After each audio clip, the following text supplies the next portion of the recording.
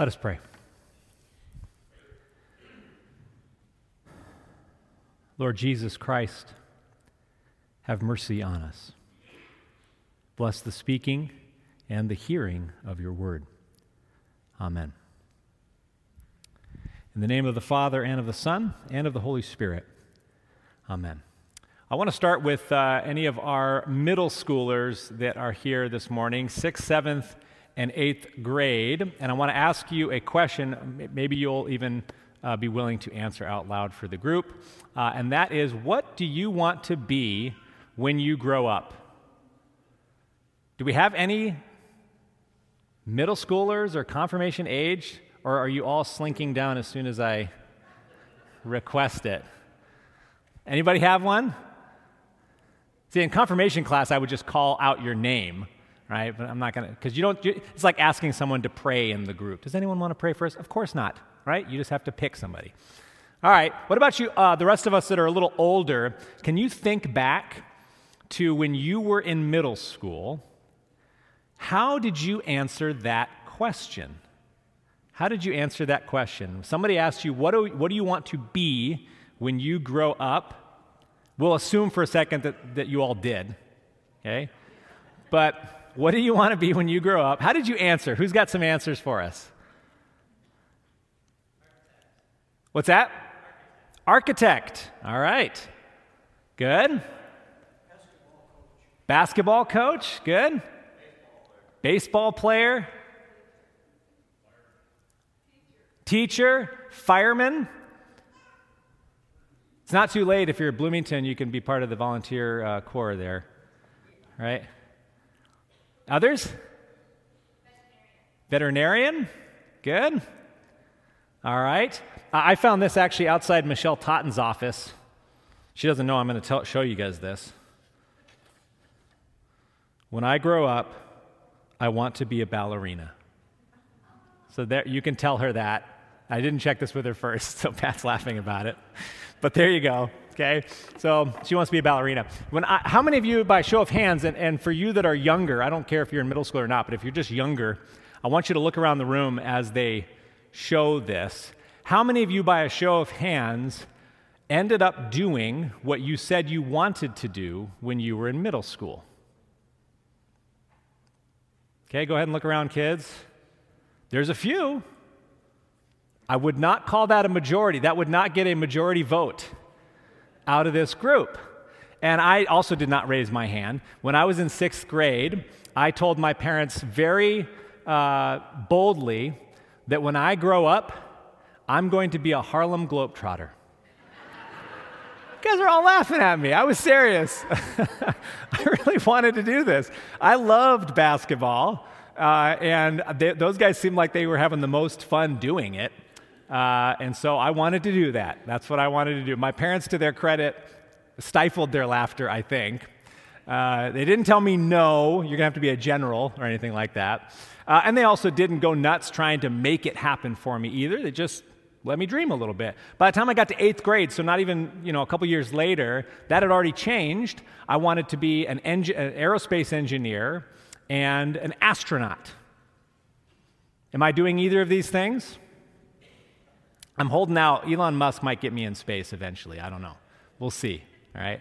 But the point there, as you can see, is that, especially for those of us that are older, that question is just very open, right? It's kind of like a dreaming question. It's fun. You kind of think about what are the possibilities, what happens for me later in life. And I kind of wonder, especially in the time that I have spent with our youth and other youth over the years, I kind of wonder if that question has a little different flavor for how youth hear it nowadays. Or maybe it was like that for you in an earlier stage. Maybe your parents had a very set idea of what you needed to be when you got older. It's not really up to you, right? And you better follow this and figure it out. And I feel like there's a lot of pressure. I don't want to speak for our youth, for our middle schoolers and high schoolers, but I feel like there's a lot more pressure now to have that answer and already be working toward it than to just kind of dream and to be open.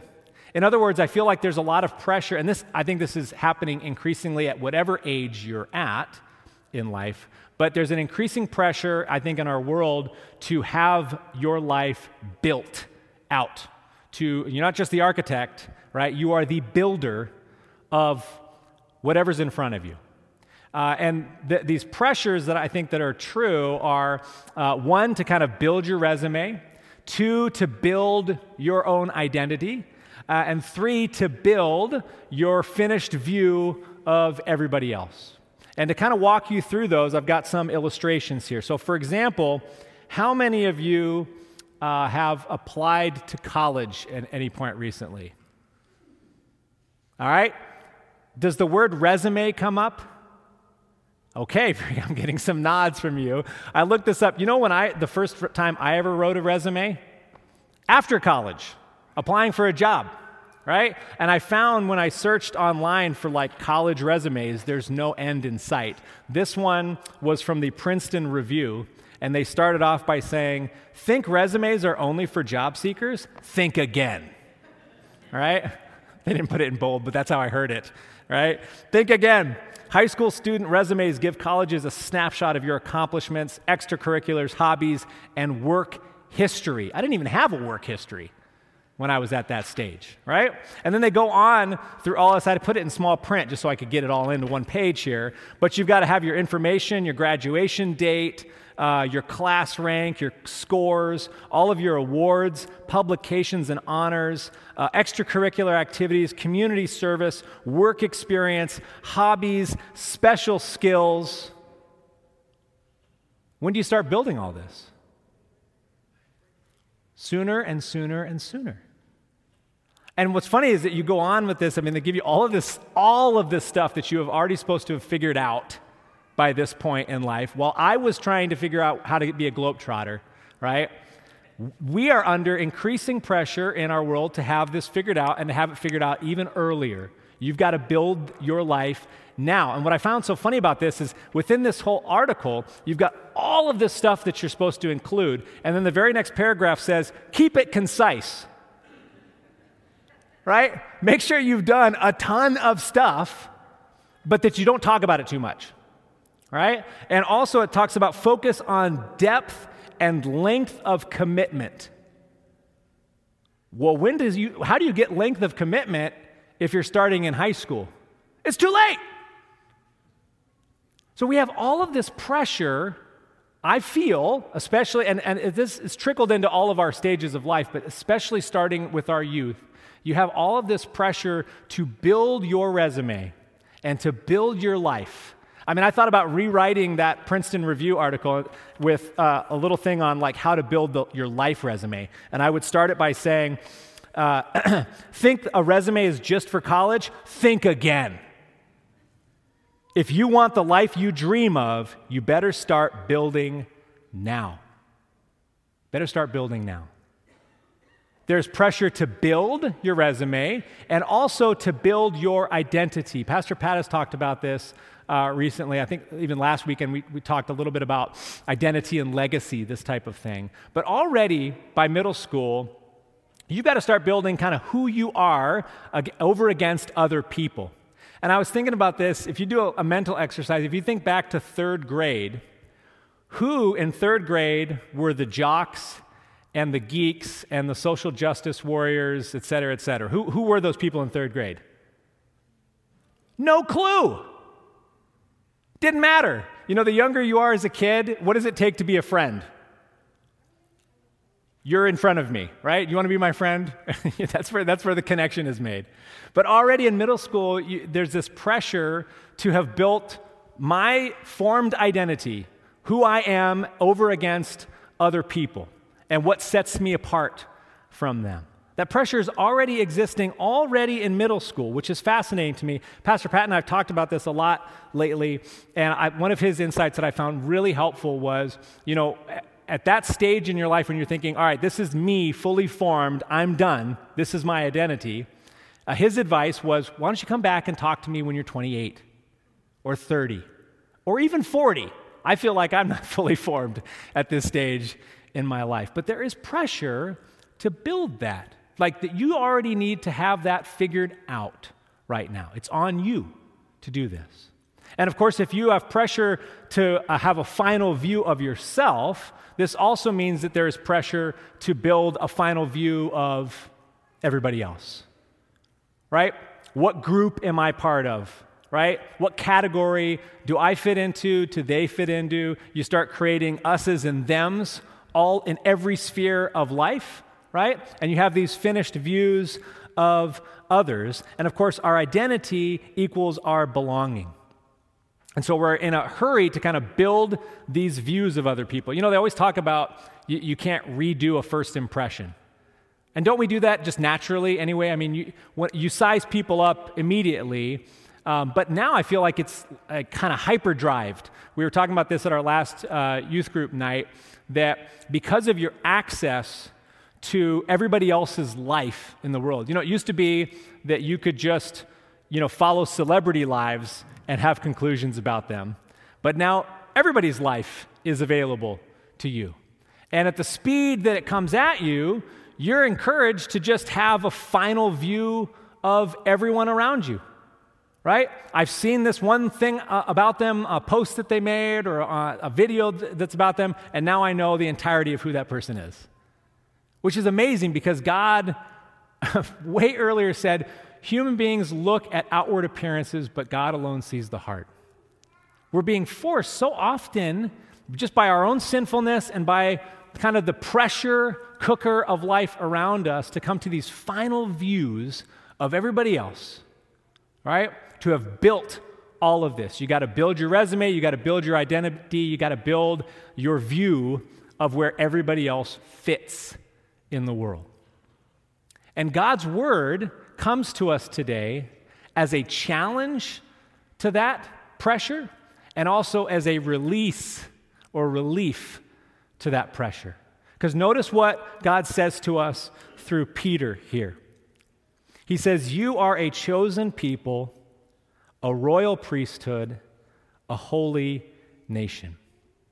You know, when I hear this language of being chosen, I'm reminded elsewhere of Jesus speaking to his disciples and saying, "You did not choose me, but I chose you." And it's an interesting thing because what Peter and all of Scripture seems to be telling us is that our choices are not as important as we think they are. Now, I know some of you guys are immediately like, "Ooh, don't start talking about my choices, Pastor Ryan." I'm not saying we don't make them, right? I'm not saying we don't make choices, but that we put far more weight on the choices that we make than they actually deserve. And as illustration, you can just look back over your life. I was thinking about this for myself specifically. What am I doing here? Like, how did I get here? To St. Michael's, in Bloomington, in Minnesota. In fact, whenever I tell people where we moved from, they always laugh at me like, "What are you doing here? Why did you move from Hawaii to here?" And of course, the assumption is that I was just looking at a map in front of me, and in total freedom, I just said, "I would like to do this," right? And I've just chosen it. But of course, we know that's not how it works. There are so many other choices that other people are making. I mean, the experiences of this congregation leading you to want to call an associate pastor, somebody else giving my information to somebody else. I have no connections to Minnesota at all. The experiences that I was having where I was before that opened me up to saying I need to do something that is different than what I am used to or familiar with. And if you go even further back, like the way I was raised, the experiences in the church that I had, the parents that raised me, the places that I was. Did I have any say in all of these things? No.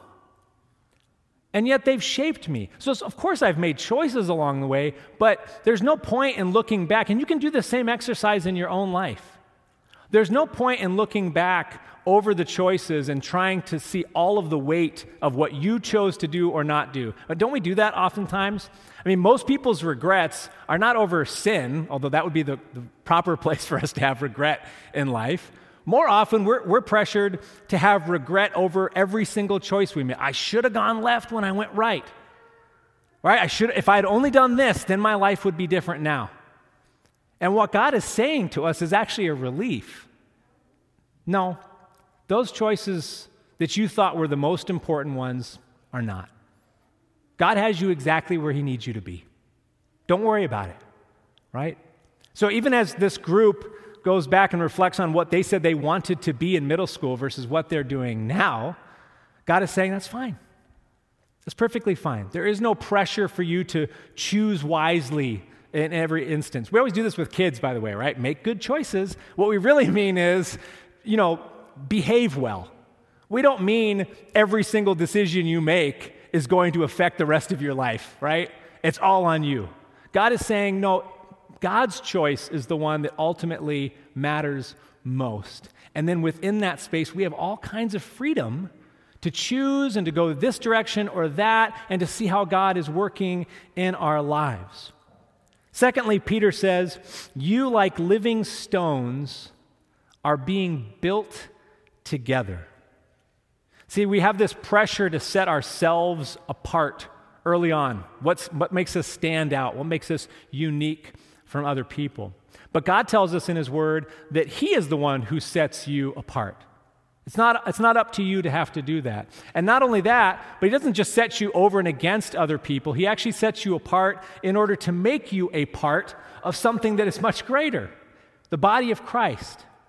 I think about some of the deepest and closest friendships that I have with people never would have come about without God drawing me into his church. Because when I think of those individuals, we don't share any common experiences. We aren't the same generation. We don't have the same backgrounds. If you surveyed our interests or our politics or anything else, I don't know if we'd ever even run across each other. And yet these are some of the closest, deepest friendships that I have. It reminds me of what Pat was talking about last weekend, that God brings us unity and not uniformity. God is the one that actually builds us together. If it were up to us and our building, we would just be segmenting ourselves off into our different cliques and groups. But Peter says that God builds us together like living stones. He's putting us together into something that is far greater than anything any human being anywhere in the world ever builds. The church. It's such a relief. Finally, we talk about this final view of people, and maybe even a final view of ourselves, whether I've arrived or what my value is. And throughout this whole dialogue, notice that Peter hasn't mentioned anything about what the stones are like, right? He just says that you and I are living stones, but he doesn't assign any value to the stones. There's no evaluation, or think about that word, evaluation, of assigning value to any of it. There's only one place where he talks about the value of the stone, and it's in relation to Jesus. The stone that was rejected. The stone that was rejected has become the cornerstone. See, Jesus is evaluated all the time and was evaluated in his life and ministry and found to be of no worth to anybody. We're going to crucify him outside of the city. That's what we think of him. And Peter's saying that the value that the world assigns is not actually what it is. That Jesus is the cornerstone, and that the value that he had was hidden from the world. And the same is true for you and me. Everyone else is trying to size everybody up, trying to evaluate who has more value or less value. And this word about Christ is also a reminder to us that we don't see that. And that's okay. Because in Christ, each of you, is of infinite value. And God is building you together into something great on the cornerstone that is Christ. The pressure for us to build is off. God is the builder. God is the builder. And you are the living stones. And so when we go back to that first question, and I'm asking this for everybody, no matter how old you are, what do you want to be when you grow up? That question is open. It's expansive. It's creative. You can get it wrong and still be okay, right? You can change gears at any stage. I mean, this is what God does with conversion anyway. It's never too late to do anything that is different in life, right?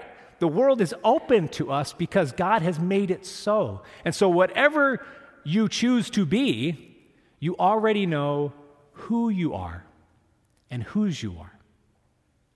In the name of the Father and of the Son and of the Holy Spirit. Amen.